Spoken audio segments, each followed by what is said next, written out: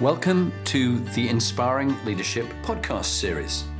This is aimed for you aspiring leaders, whatever level you're at, whether you're beginning out in your careers as managers and leaders, whether you're in middle ranking roles, or whether you're CEOs and chairmen of boards. There's always something we can all learn. And it's particularly the skills, stories, tips and techniques that you can pass on to those you lead and your teams. Hi there, I'm Barry Habib. I'm the CEO of MBS Highway. I'm a professional speaker, been doing that for more years than I want to admit to. In addition to that, I was blessed enough to write a best-selling book on Amazon, #1 bestseller, called Money in the Streets. A lot of inspiration behind that. I've been around the mortgage industry and real estate industry for quite a few years now. I've had a few companies that I've built, they've become very successful, and I've sold. Now, my current company, my current business in that arena is called MBS Highway, and we help many mortgage professionals and real estate agents understand the financial markets and show the opportunity in real estate and also help them to evaluate that. Also do some fun things too. I actually sing in a band called Rock of Ages, and that was inspired by being the lead producer of the show Rock of Ages, the 27th longest running show in Broadway history, but it's been around the globe. We'll talk about that a little bit. I've actually done some acting too. Been in 9 movies, some of them kind of fun, had some fun roles doing that. And in general, just enjoy life and enjoy helping others. Now, I'm going to turn it over to Jonathan Bauman-Perks. Welcome to the series. Thank you very much indeed, Barry. And it was Brian J. Esposito, who's a mutual friend of ours, who very kindly... Love him. I love him. Yeah, we how can you not? The guy is so special, so very generous. And he said, the guy you got to have on is Barry. And so before I had you on, I went and listened to your audiobook. And boy, I loved it. Money in the Streets. I found of the 200 I've listened to in the last 3 years, it's one of my top 10 favorites. And I think what I loved about it, Barry, was firstly, you read it yourself. You've got a great resonant voice. And, you know, obviously, you're a motivational speaker around the world, but it just came across very authentically, the sort of the tough upbringing in New York, and then all the experience you've had, and then going to go and see, which I went to see Rock of Ages, really enjoyed that. You know, the producing side, the real estate, the mortgages, all the experience you've done. But yet in the middle of it, there was a lot of humility as well. It wasn't the big I am. This wasn't a trumpeting from the top of the buildings. Look how great I am. You also went, look, I made some mistakes and I had some tough times. So that's why you're on the Inspiring Leadership series, and it's great to have you here. Tell us a bit more about what you're doing right now. There's so much going on.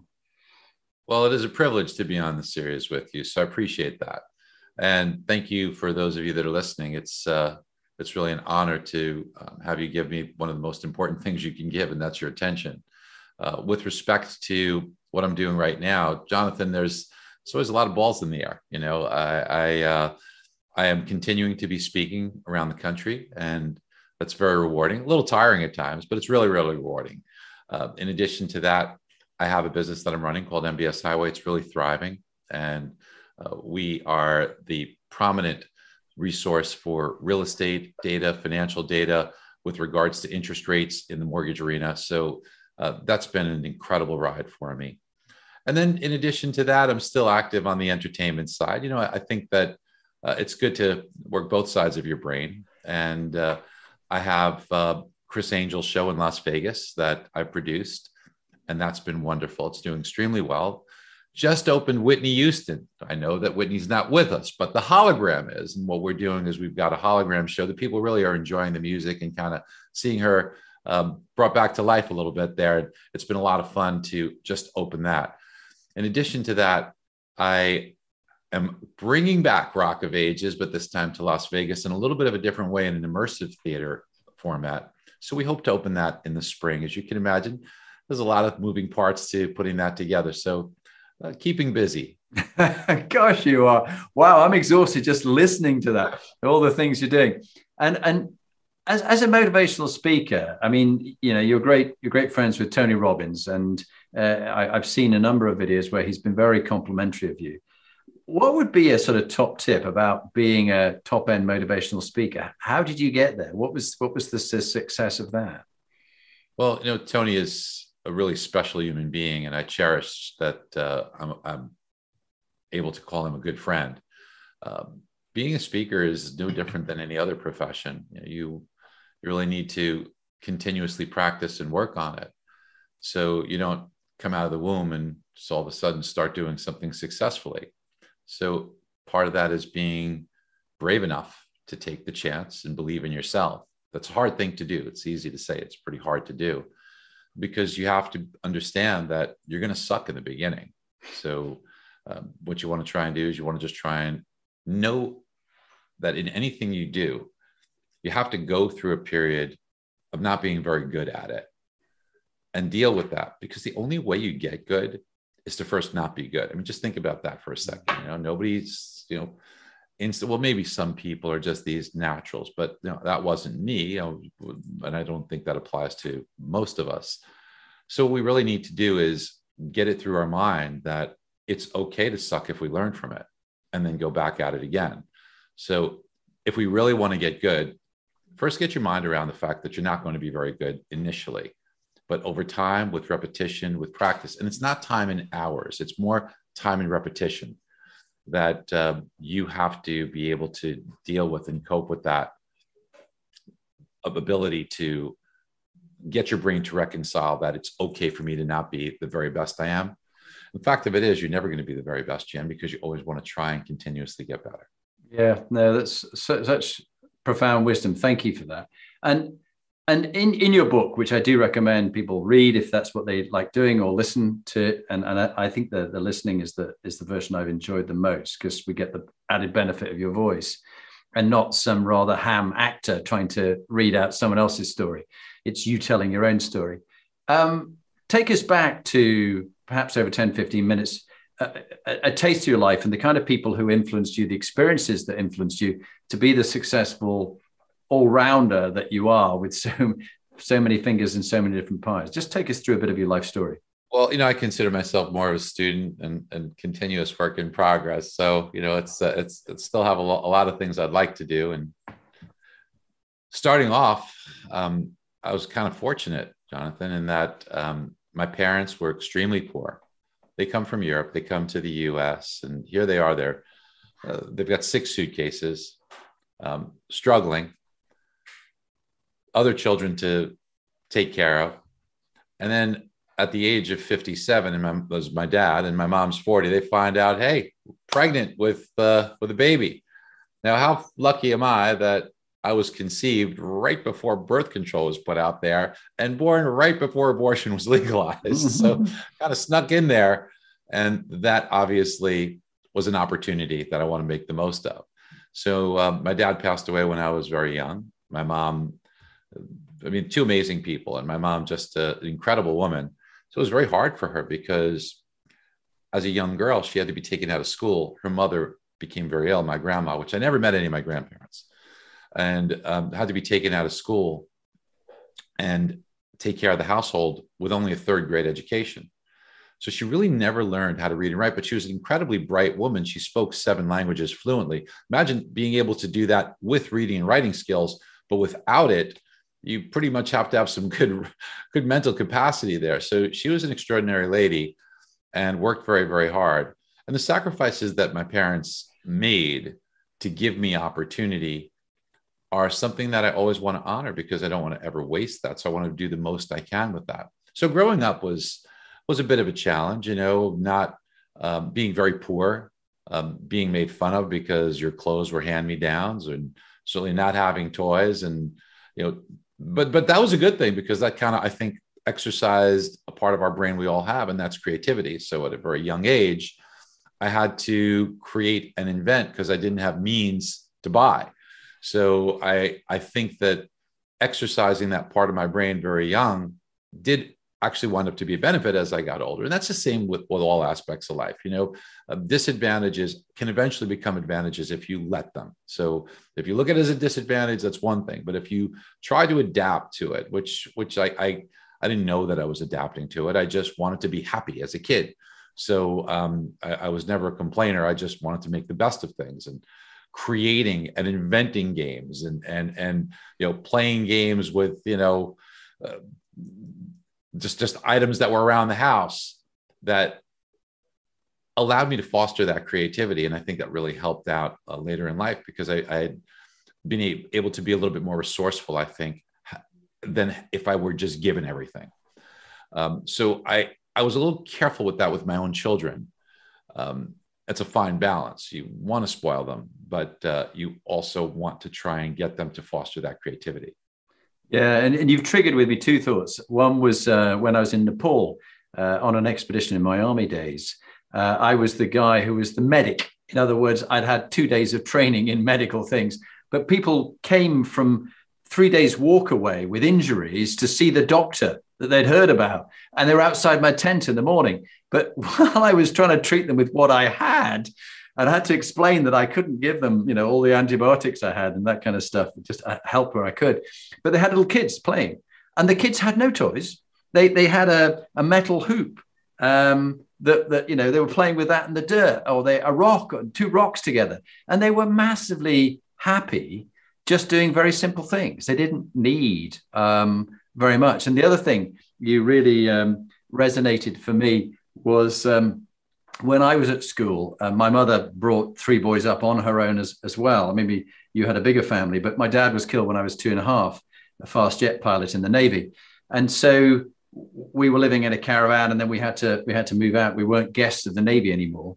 But I remember at school, I was called Stone Age Perks, because they thought my clothes had come from the Stone Age because they was handed down from so many people. But that just resonated when I heard your story then, and also when I was listening to your book. Sorry, Barry, please carry on. Don't be sorry. Don't be sorry. What a wonderful story. And so wonderful of you to want to give back and do the things that you were doing, Jonathan. And I could see we're kindred spirits that way. And so many people have stories like this. My mom worked in a sweatshop where they make dresses. And I remember as a little kid kind of going to visit, and it was hard. So that really did shape me quite a bit, and wanting something better. I was always optimistic.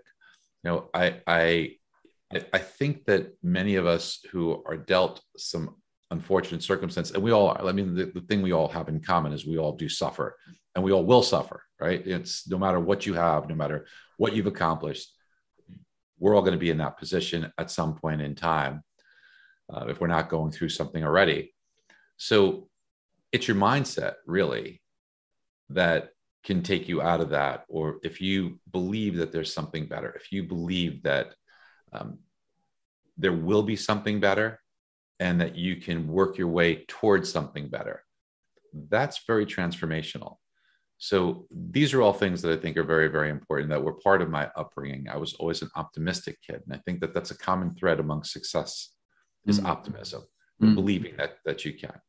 And then, of course, not just believing it, but moving towards it step by step, slowly but surely, every day, getting a plan, mapping it out, and getting there, reverse engineer that. So these are all things, Jonathan, that did help. And then, building on some successes that occurred, so I was a fidgety kid. So, school was something that, in ways it came very easy because I had a high aptitude, but I never really learned how to study because I kind of just was able to memorize things and figure stuff out.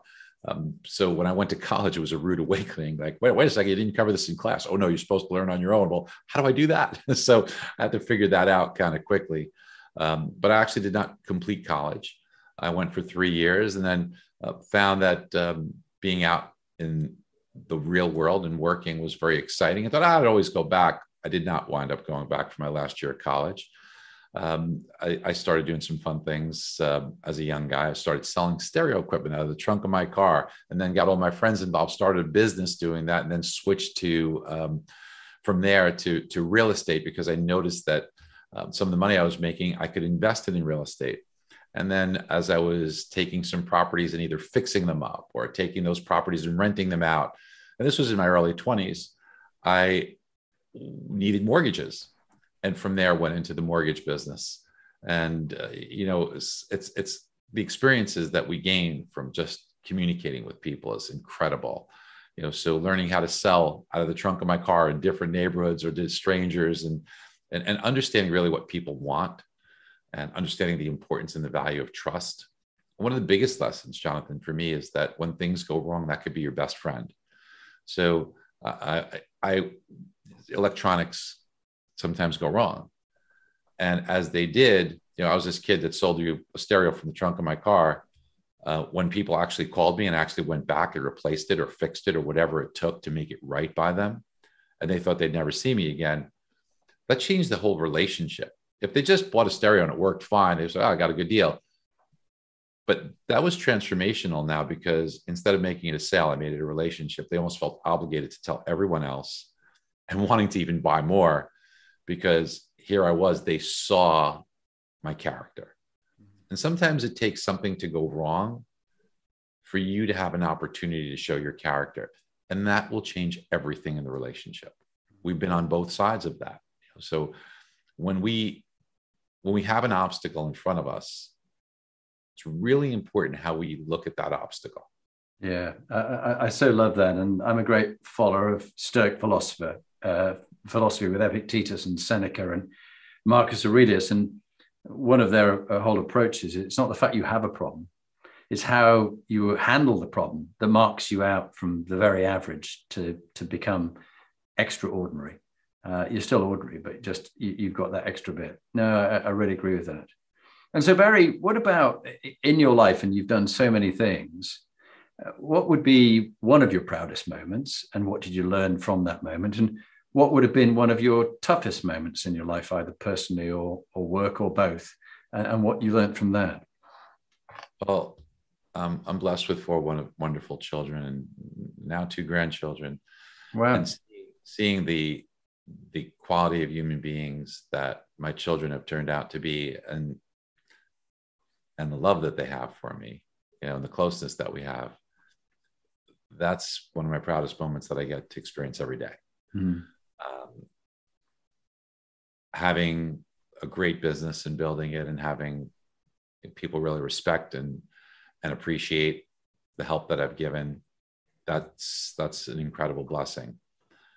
Some of the recognition that I've received, winning 3 Crystal Ball Awards for being the most accurate real estate forecaster in the country, in the United States, that's been a real proud moment and achievement for me. So, there's been a lot of good fortune and blessings that God's given me that I've been able to really reflect upon and be grateful for. There's been a lot of low points too. There's been a lot of mistakes, a lot of missteps. I've been divorced twice. Bit of a workaholic. As I said, I'm a work in progress and someone that always has to learn. So learning a little bit more life balance skills, I've been trying to do to some extent. I've had some success there, but there's been a lot of mistakes. Just the way that I've allowed emotion to get in the way of interaction. We've all had those moments, right? Where, you're short, you say things that you wish you wouldn't have said, but I try and learn from them, improve upon them. And I've also tried to learn to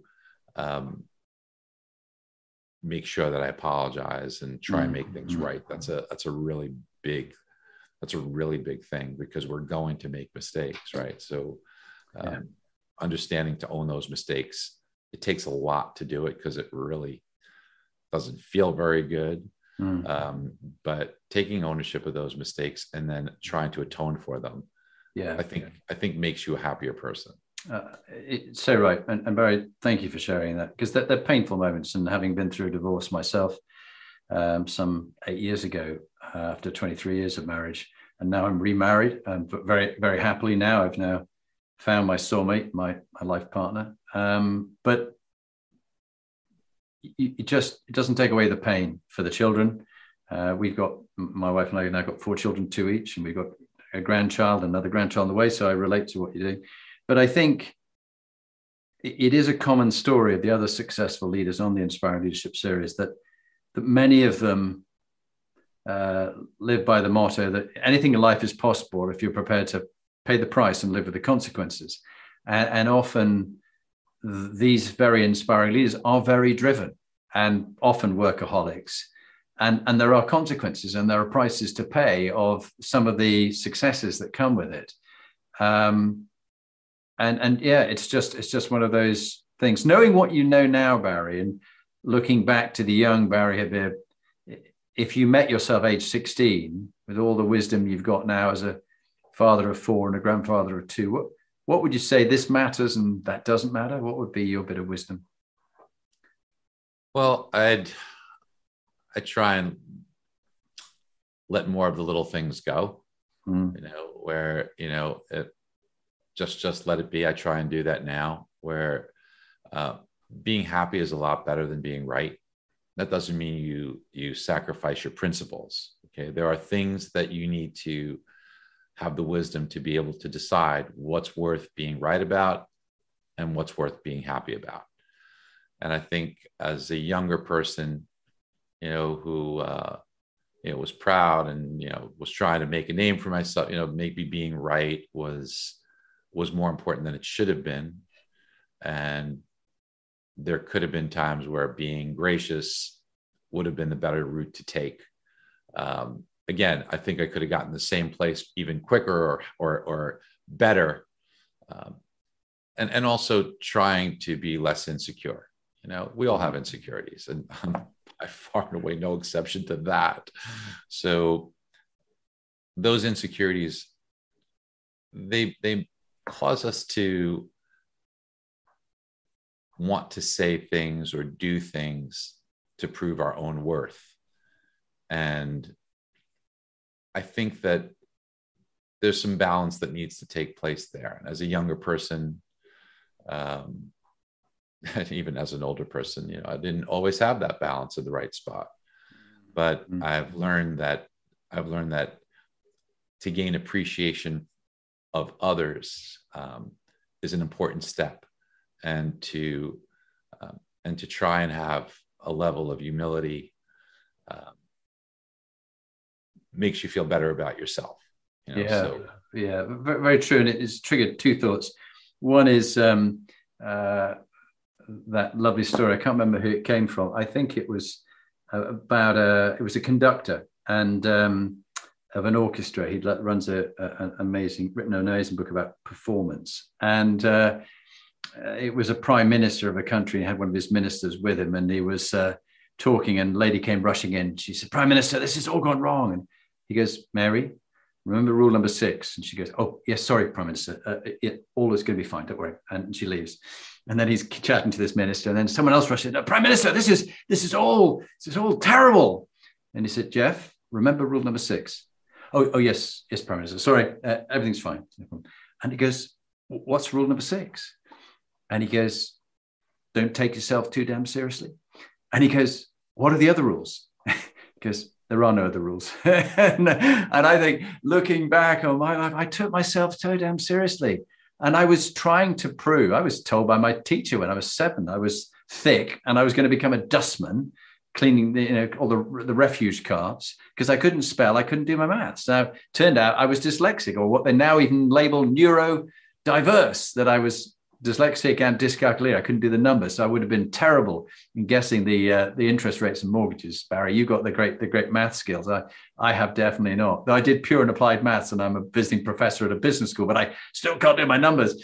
But it made me constantly trying to prove myself to people, and just like, don't take yourself too damn seriously. Oh God, Jonathan. If only I learned that. Yeah, I agree. And don't worry about the math skills, Jonathan. They have calculators that'll help with that right now. That'll do great, just fine. So what it's done is it's allowed you to sharpen some of your other wonderful skills, right? So you've nurtured other skills, which that's the thing. If we have something that's a bit of an obstacle, maybe there's other things that we can nourish or focus that we wouldn't have had the time for. So it could be a positive for you. But by the way, when it comes to, like you said, some young people that are told something, if it's told to a young person in a way that could be a negative, it could cause insecurity. But if it's told in a nurturing way, it could be inspiring. So we always have to be careful what we tell people who we can influence and how we handle those that we have influence over, because we want to nurture and inspire. We don't want to coddle, because the world is a very perilous place. Yeah. So we don't want to give them a false expectation of the world, because that would not be in their best interest. But we do want to try to the best degree that we can. Nobody's perfect, to be inspiring. And you don't have to be a motivational speaker. We can all try and point to inspiration as opposed to causing an insecurity. Yeah, well, in your excellent book, Money in the Streets, you did talk about the influence of your mother, and clearly looking after you all, with your father sadly dying. And with my mother, it was the same. She was almost acting as the two people. And when I came back crestfallen, having been told I was going to be a dustman because I couldn't spell and couldn't do my English. She said, "Don't worry, darling." She said, "We'll find other ways. There's other intelligences. We'll find other things that you'll be good at." And the only problem was she was convinced that since she couldn't be an admiral's wife, because my father was on his way to become an admiral in the Navy, since she couldn't be that I, her son, her youngest son, was going to be the solution to all her problems by becoming a general in the army. So she'd say things like, "Jonathan, generals don't yawn." And I still yawn to this day at age 60. But I sadly only became a major, never a general. But she still forgave me because she thought I'd achieved an awful lot in my life before she passed away. We're going to go around the Inspiring Leadership Compass just as a general framework for a chat, Barry, because it gives a chance for you to share some of your amazing wisdom. The first one is that what we call the true north, the moral quotient, the thing that doesn't change. Well, magnetic north changes, but true north doesn't. What are two or three of your foundational principles and values you live by, which, as you say, you haven't sacrificed them? They've been important to you when you've had to make other sacrifices, but not your principles.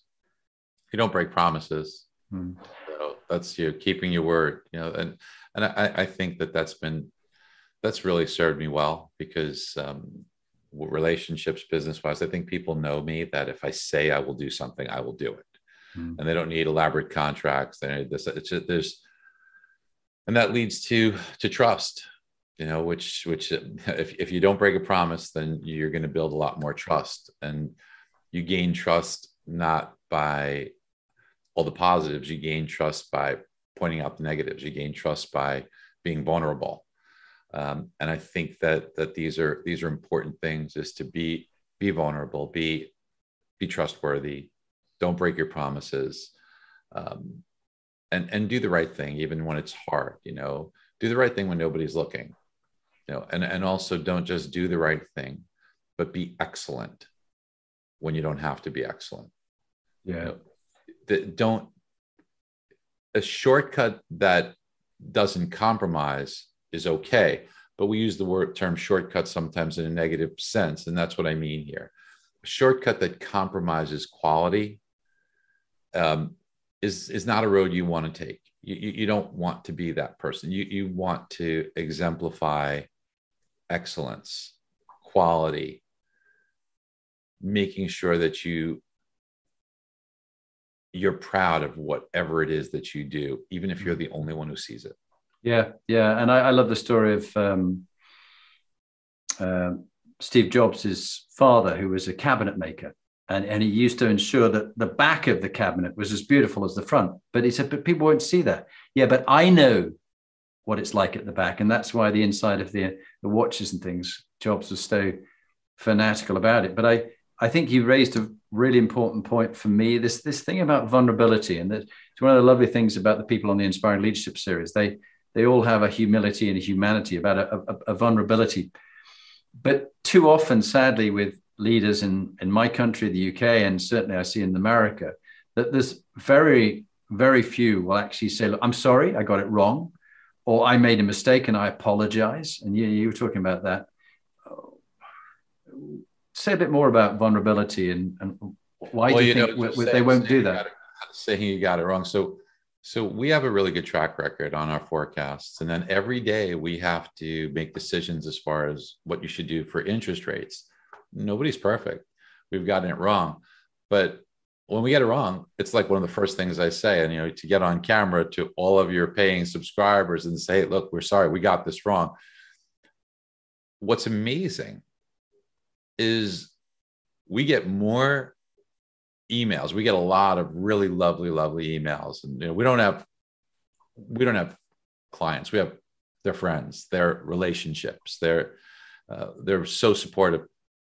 It's at those times we'll literally get hundreds of our subscribers that will say the nicest, most wonderful things it gets me emotional now just thinking about, how supportive people are, when they see that, you're not trying to hide it, you're owning it, you're taking, it's amazing how it restores your belief in the goodness of the world when you are like that, and you see how people come to your support and say, no, you've been so great, we got your back, don't worry. It's like just all these wonderful things. And that wouldn't happen unless we allowed ourselves to be vulnerable and own our mistakes and say we're sorry. Yeah, no, I think very profound. Thank you. It's the same in relationships. Yeah, definitely in relationships. I think, the person that you love most, that's the person that you want to know that, that it means something to you, right? Yeah, and that's often the person that we accidentally hurt the most because they're closest to us. And as you say, once we've said something, we can't unsay it. And I think my mouth has occasionally run away with itself. And I need to learn to be a little bit more thoughtful and reflective. Is what I'm about to say helpful at this time and in this way to this person? Yeah, but in the real world, Jonathan, that's awfully hard to do. I make that mistake a lot. It's very, very hard to do. You try. Yeah. But, we're emotional creatures, and it does get the best of us sometimes. We do have to just do the best we can to take a deep breath when we can. And then if we do make a misstep, we just got to try and stop it as soon as possible. What happens is we start believing that story to ourselves, and we want to justify to ourselves, well, we're right. So we make it worse by continuing along that path instead of saying, hey, hold on a second. This is a person, this is a relationship that I care about. There's a lot of good that they've done for me. That this, I know that maybe I'm upset with them about this one thing, but how about all the other things? And let me just try and get some kind of metaphorical scale out here, just to say that this one thing compared to all the others, maybe there could be a little grace here. That I think that's an important thing for us to do. Yeah, no, so true, so true. And then going on round the second point of the compass is purpose and meaning. What gives your life meaning and purpose? People call it, your dharma, your calling, your vocation. Barry, why do you do what you do, and why have you done what you've done?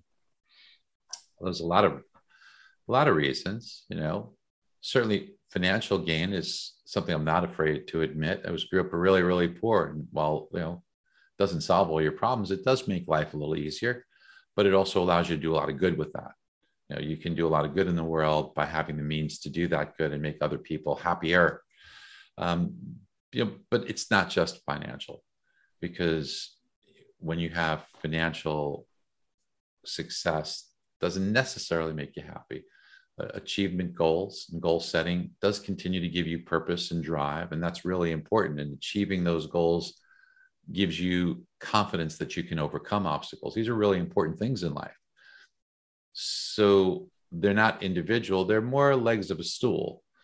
And if you'd say, okay, we definitely want financial goals, we want financial success, there's nothing to be shameful with that. We definitely want achievement success, we want recognition, we want to be able to overcome obstacles and reach for things and plan for things and successfully attain them. There's nothing wrong with that. That's great, because that's such a building block, and it's an amazing thing to do. And it also gives you a sense of satisfaction there. But people who've attained those two might oftentimes be missing the third leg of the stool. And the result is that they're not necessarily happy. And we look at those people and say, well, why are they happy? They seem to have everything, right? And I think that fulfillment is what might be missing. And that's a tough one, but because it could be a little different. But for most of us, fulfillment is doing good for others.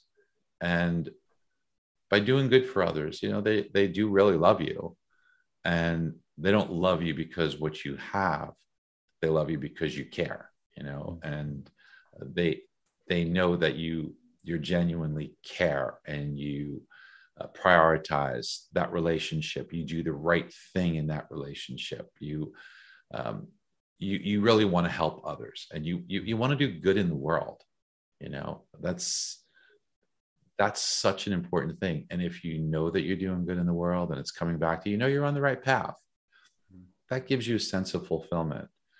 And I think if you have a bit of all those three, that you're happier. Look, happiness that's elusive. Okay,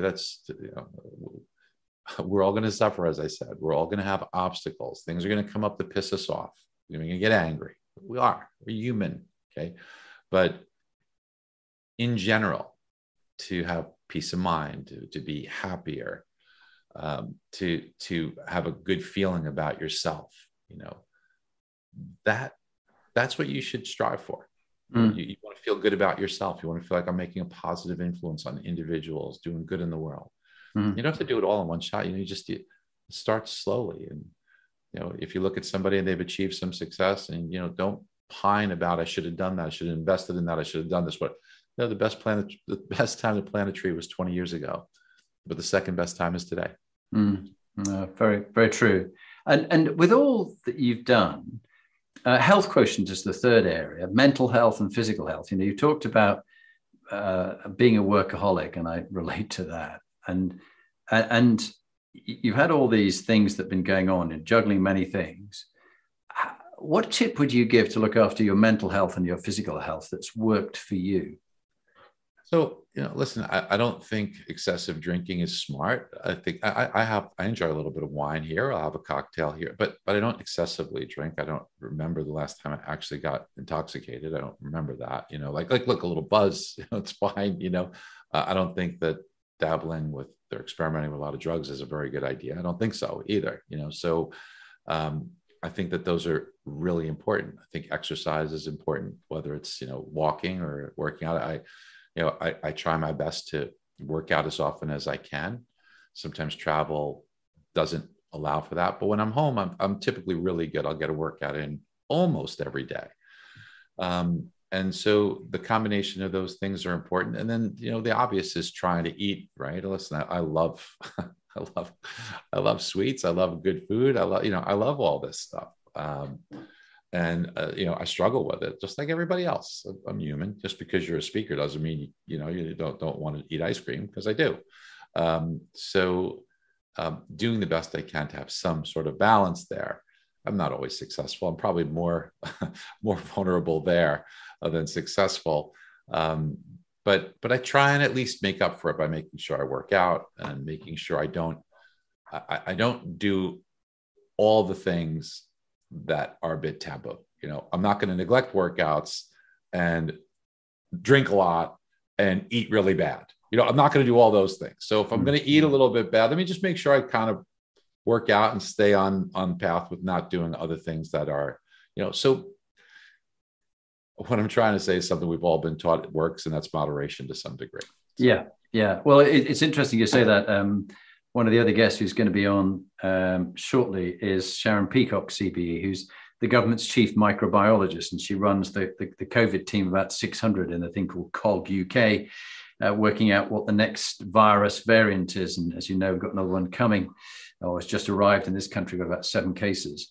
And she was talking about the microbiome, the gut microbiome. And I'm just finished reading this fascinating book called 10% Human. That 90% of you is microbes. It's not even you. It's just like something else that's in your body. And they did lots of experiments on changing the gut microbiota between different rats and things, between fat rats and thin rats. And by changing the microbiota between the two, they changed the rats. And so there's much to be said by what's in there, how we look after it and feed those microbes. Yeah, I'm a big student of all that, Jonathan. Huge. I'm blessed that one of the heads of the Cleveland Clinic, Mike Roizen, and I are dear friends. He lectures about longevity, and I've learned so much from him. So I'm an addict with this stuff, with learning about this. I'm a lifelong learner.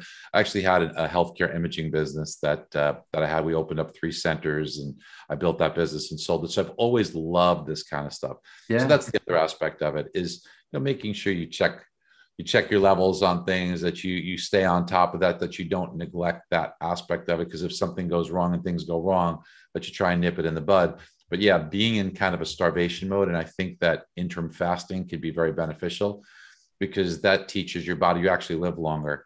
And, if your blood sugar level's high, try and get on metformin, because that's been proven to extend longevity. So there's little things that you can speak to your healthcare specialist to talk to about. Don't just go there because there's something wrong. go there to be proactive because you want to live longer, but you don't want to just live in years. You want to live in health.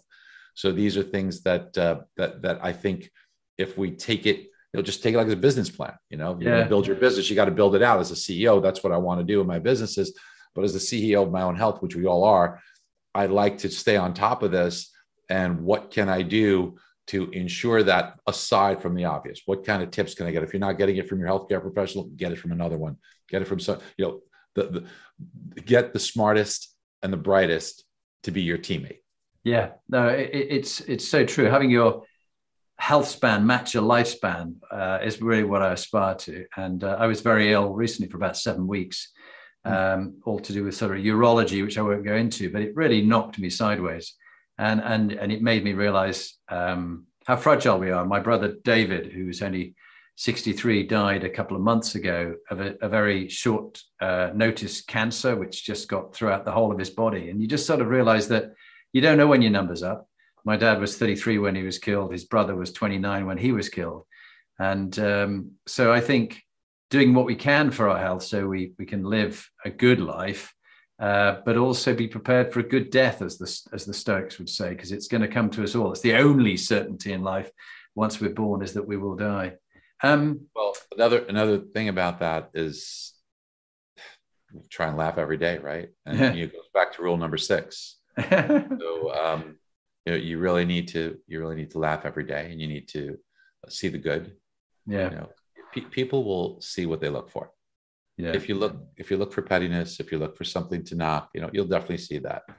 But if you look for good, as I always tell people, especially in relationships, and if they're in sales or whatever they do, if you want to be more magnetic, everybody wants to be more magnetic. You see a person, it's like, wow, yeah. So, what's magnetism? The desire to want to be around them more, right? So magnetic people, how do you? Well, it's a pretty easy secret. So here it is. Everyone you come into contact with, make them feel better, and get over your own insecurity, get over your own grudges, your own, begrudging desire to compliment them. If you look around and you look for certain things, like I always say with my presentations, okay, look around the room. And everybody look around the room. I say, okay, now look around, but this time look for a color, a blue or a red or a green. And everybody starts count how many, in about 30 seconds, they'll count it. I said, didn't those colors just pop out at you? Isn't it true that when you buy a new car, you see all the cars like that pop out at you on the road? You will see what you're looking for. If you meet someone and you're looking for good, you'll see good. And if you get over your own insecurity, then if you could point those things out, then you'll make them feel better. And the other thing is to make them feel smarter. Now, how do we do that? We do that by constantly learning ourselves. Don't consume to consume, consume to teach. So when you learn knowledge, consume that knowledge to teach, to be of assistance to others, not to point out negativities or to be pointing out things in a way that's demeaning, but enhance. Do that. If you can come into contact with people and help them feel smarter and help them feel better, well, I promise you they'll want more of that, which is the definition of being magnetic. Yeah. Oh, that really resonates for me. And I think in my work as a trusted leadership coach and mentor to CEOs and top teams and boards, I'm learning all the stuff from you and from others. I just do this to pay it forward. I don't make any money from it, but it allows me to learn things that I can then teach others. I take from what you say, and it's to pass it on down. As one of the actors said, remember to send the lift back down. When you've got up to the top penthouse suite, send the lift back down for others. And that whole thing of paying it forward to 2 other people without expectation or anything in return. By the way, and if you really want to do it, take the lift back down and hold them by the hand and bring them up. I like that even better. Yeah. That's very good. And that is where I think your book really resonated for me, when you talked about the tough upbringing that your parents had as they came from Europe with so little, and yet here you are helping so many others. And what's your top tip about, you just talked about emotional intelligence, you covered that beautifully. The next one is cultural intelligence, diversity, equality, and inclusion. What's your wisdom and experience about including others who are different from you, from different backgrounds and all sorts? What's your top wisdom there? So, when people get to understand and see that you're not necessarily on opposite sides of the table from them, when they can see that, and that comes from vulnerability, that comes from dropping your judgments and truly wishing to understand.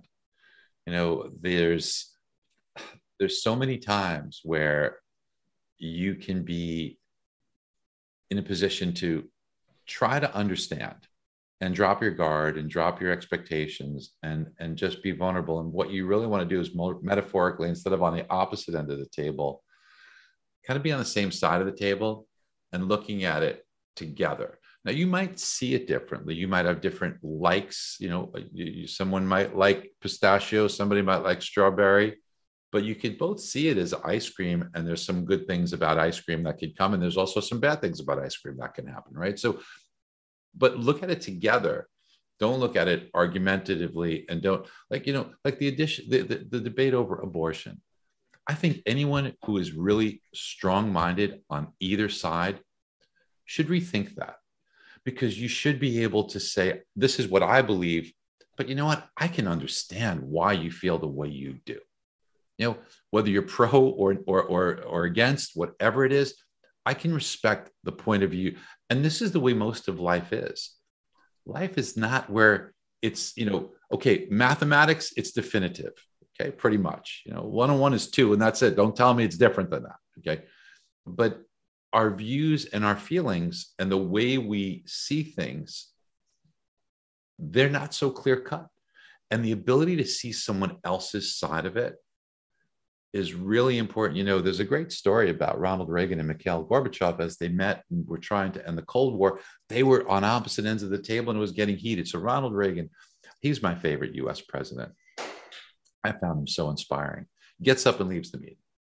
Comes right back in, extends his hand and says, "Hi, I'm Ronald. Let's start over, but let's go for a walk together." And so here you have the two leaders of the world walking together, looking in the same direction, not opposing each other, and trying to see things together. That was the beginning of the end of the Cold War. And if they could do that, let's think about what you could do with the person you love most in life. If you start trying to look at it together, if they can see that you're appreciating their perspective, although you could have a difference, but you can understand why they feel the way they do.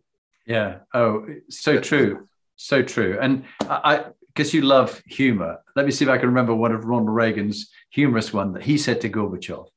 And he said, and salesman, you love sales. So anyway, he said there was a salesman in a Trabant shop in Moscow. And this chap came in, he wanted to buy one of the Trabants. He said, I'd like one of those models. And he said, yes, sir, that's no problem. We can deliver it to you. He said, how long before it could be delivered? He said, 10 years. 10 years. He said, is that in the morning or the afternoon? And the guy said, it's 10 years from now. Why are you asking in the morning or the afternoon? He said, well, I've got the plumber coming in the morning. And of course, it made the two of them laugh. And that's what got connections. Just like I think Margaret Thatcher and Gorbachev got on very well as well. And with Ronald Reagan, it was the three of them, amazing people. From that to resilience, from humor to resilience. You've got amazing stories of resilience and picking yourself up and learning, and the optimism when you were a kid and you didn't have much to play with, but you found things to play with. If you didn't, discarded toys from other kids, but you picked yourself back up. You kept optimistic. What would be a tip that you'd give people from your experience of resilience against adversity? So Jonathan, one of the great honors that I received was my employees bought me a plaque that said that exact word on it, resilience. Actually, it was resiliency is what the plaque said. And they felt that one of the things that I did well was embodied resiliency. And there's a lot that goes into that, but it could be one of the most important qualities we have. Because as I said, we're all going to suffer. We're all going to have hard knocks. We're all going to have outcomes that we don't want. And our choice is to dwell on that, to, woe is me, to be sorry, whatever it is. Or give ourselves a little time to absorb the setback. Okay. You're not going to be, so you absorb that. But now what will get you out of it better than anything is a plan to move forward or in a different direction or to adapt. That's what we'll do. And optimism is key. Know that you can count on yourself, that you have the ability to gain resources. You have a way to persevere, knowing that you can do it. And it's little things at first, but you should almost welcome these setbacks, because as you persevere through them, it gives you confidence to know that you can continue to do that. And you should also understand that some of these setbacks, some of them, not all of them certainly, but some of them, and in fact, most of them, are blessings that lead you to a better place. You just mentioned one on this call. You said something very interesting, Jonathan. You said that there was a lot of pain in that divorce that you went through. And it was probably something you didn't want to go through, and it's probably horrible. And so many people can relate to that. But then what also so many people can relate to is what you said afterwards. If you didn't go through that, you would have not been able to find your current relationship. What you said was your soulmate. And you also said how very happy you are. If you didn't go through that pain, you would have not discovered that happiness. So whether it's a job, career, opportunity, investment, health choice that you've made, if you didn't go through the pain and that bad part, if you didn't show the resiliency that you have, and so many people listening don't even realize how much resiliency that they have, then they would not be in that spot they are now. I bet you so many people are in a job that they really like, but they hated losing that previous job. They hated getting fired. They hated getting their job terminated. They hated being relocated, whatever it was that caused them that sadness, that pain that they went through. It might have made the pain a little bit less if they counted on and believed and were optimistic to say, okay, this is going to lead to something better. And now I'm going to start planning for how I'm going to get to something better. Yeah, very, very profound. Thank you. And I was thinking about the next, from the resilience to brand and reputation is the next one, which is what people say about you when you're not in the room. You know, your reputation. And some people say, I'm not worried what people think about me. I'm just going to do my own thing. And I remember there's a lovely quote from somebody which said, if you worry what people think about you, you'd be surprised how little they do. They're thinking about themselves. They're not thinking about you. But if in the leaders who are listening to this, they do need, as a CEO or an MD or any kind of leadership role, they do need support. To be aware. They need to be aware. Support. Yes, you need support. Yeah. You need loyalty. You need support. You need people to believe in you. And that's why what you have to do as a leader of a household, leader of a business, whatever it is, if you're a leader, what you have to do is you have to be a good communicator. And, communication is really, when you break it down, what is it? It's an idea I have in my brain and putting it in your brain. So there's been a path on how to get to that formulation of the idea. So if I just try and insert the end result to you without the benefit of the pathway, it becomes a breakdown in communication more often than not, because they don't understand, well, why are you thinking that? They're just, you're crazy because that's not the way I see it. But if you give them the Reader's Digest version as to what caused you to formulate that as part of your explanation, you'll be a much better communicator. And that's key in getting that support. The other thing is that when you're trying to obtain this support from others, is you also have to try and see it as they see it, and making sure that what you're trying to do is not just in your best interest, but in everyone's best interest, and show them that. So being a leader and trying to do something and saying, well, I don't care what others think about, I don't aspire to that.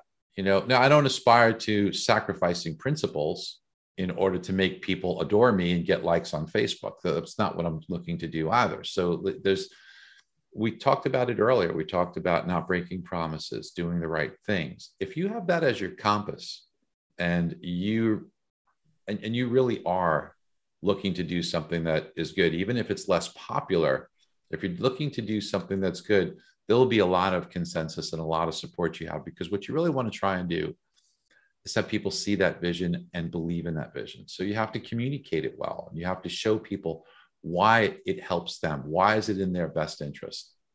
It's okay if it's in your best interest too. Mm-hmm. So, but show them why. Don't sell them why. Show them why. Explain to them why this is a good thing. This will either do good for others, do good for them. If they see that you have a good moral compass, people will get behind that. It's so true. And the final element before we go into Executive Team's book and then your top tip is legacy, the last piece of what we find makes inspiring men and women leaders. Now, you've already got a legacy. You've got 4 children, you've got 2 grandchildren, you've touched the lives of many thousands of people. But what would you like your legacy to be, both business-wise and from a personal family point of view? Well, I certainly want to try and set a good example and try and help others. That's I do want to do good in the world. I want to try and help and inspire people to also want to be good leaders and do good in the world. That makes me very happy and proud when I feel that I've made a difference for others. And I'd like others to discover how amazing the feeling of fulfillment you get when you do help others. I'd like people to be less begrudging with kindness. So my legacy, I would hope that people would view me as being someone who's very kind and very caring, but also wanting to bring out the best in others. Yeah, well, you set a good example for my children and those who are close to me. Be a good example for them. Yeah, by all accounts, you clearly have done. And I've been very touched by your book and what others like Brian have said. And also in business, you've been in many teams, you've set up teams, you've run so many different businesses, successful teams. But I wonder if you've ever had sort of toxicity in any of the teams that you've inherited when you started with them, and somebody was a bit toxic and made the team not perform at its best. What's your tip for turning a team around when it's gone toxic, or when there's somebody in it who's toxic? What have you done to turn it around? Well, I've been very blessed because I'm trying to put the teams together, but sometimes you find that you made a mistake there. I had one just recently that was a hire, was a woman that very early on I had concerns about. And the first step was to have a discussion and then to see the response. And, always trying to be someone that fixes things. It's just kind of in my DNA. There was a more stern discussion and then watching the response to that. And the response was one that, that individual's nature just wasn't, I could tell, wasn't going to have them make the turn, because they were unwilling to accept that they could be wrong, unwilling to apologize, unwilling to accept and own responsibility. And at that point in time, we had no alternative but to terminate. So you cannot afford to have the wrong people on your team. You can't afford that. Now, that person might be the right person on a different team, but not on our team, and not what we're looking for. Because we're looking to be happy. Look, I have a pretty simple business philosophy. It's really, really simple. I spoil my employees and I spoil my customers, and that's our philosophy. That's it. We have no turnover. We have really, really, really happy employees, and I'm not going to allow something to upset that. And our customers have come to know that we're going to cater to them and make them very, very happy and do everything we can. And we're always going to deliver more than what you bargained for. We're not going to nickel and dime you. We're not going to say, look, who doesn't like to be taken care of? So, okay, here's the deal we made. Here's what we've agreed to. This was the bargain and sale. But now what we're going to do is, with no obligation to do so, we're going to give you more. We're going to do more. And that builds a reputation for someone you could trust, someone you could believe in. That also enacts the law of reciprocity, where they're going to want to do great things for you, even though if you're not asking. And you each think about relationships in life. Well, life's about relationships. And having that as just the foundation of just the way I do things, I have the most wonderful relationships with people where I can almost go almost anywhere and be treated special. and be treated kindly, and not as a customer, but as a friend. And they know when they work with me, that's the way that they get you. That's what people want. This is what we want. So why not just do what everybody wants? Just this is, you're tapping into a deep desire that people have, just to want to be treated great, to want to be acknowledged, to want to be treated special. I want that. But you don't build a relationship by asking. You build a relationship by offering. You start by giving. You start by understanding. And then people reciprocate. It's the most wonderful thing. You want to be happy, and have everybody you meet with or go to be treating you great. You will be happier, I promise. Yeah, no, thanks, Barry. Well, now the penultimate discussion point is books. Clearly, there's your own book about seizing opportunities, Money in the Streets, which I have thoroughly enjoyed. Would there be another book that you've read recently that you found has given you some good leadership lessons, or you've taken something from it? Could be an autobiography or anything like that. What would you say is a book that you recommend people read? We mentioned Reagan. I read Reagan's book recently. That's the most recent one. It was a long one, but I just, his biography was great. But I find that most of my reading, because of what I do, I read all the time. I devour stuff, but it has to be more like event driven and understanding, and has to be more current. So I try to consume those bigger lessons to the best of my ability. But most of my reading is understanding market data. I just read Ivy Zelman's book, Give Me Shelter, right before the Reagan book. So those are the two that I read most recently. And that was an excellent book too. I'll give Ivy a great review on her book. So, these are inspiring stories, and I like to understand, how individuals overcome adversity and turn that adversity into a positive. Yeah. Well, that's great. Well, look, Barry, it's been fantastic. Stay on the line. We're going to do your final 2-minute top tip, and then we'll chat after we've finished recording. But would you just introduce yourself again for this last standalone 2-minute top tip on your favorite leadership tip? Hi, Barry Habib. I'm the author of Money in the Streets, also a professional speaker for many years, the CEO of MBS Highway. I've done quite a bit of acting, and the producer of Rock of Ages, which was the 27th longest running show on Broadway. It's also worldwide. In addition to that, produced Criss Angel in Las Vegas and Whitney Houston.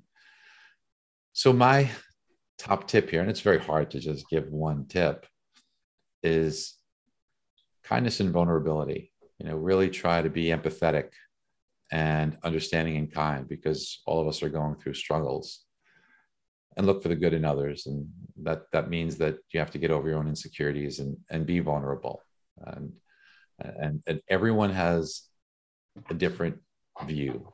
Try to understand why they feel that way. Also, everybody can be looked at as a book. You can learn something from everyone. Maybe take a page out of each person's book. It'll make your book a lot richer. Barry, that's brilliant. Thank you very much. It's been an honor to have you on the Inspiring Leadership series. And I wish you every success. As I do you, Jonathan. What a privilege to be on with you. Thank you so much. Thank you, Barry. Bye.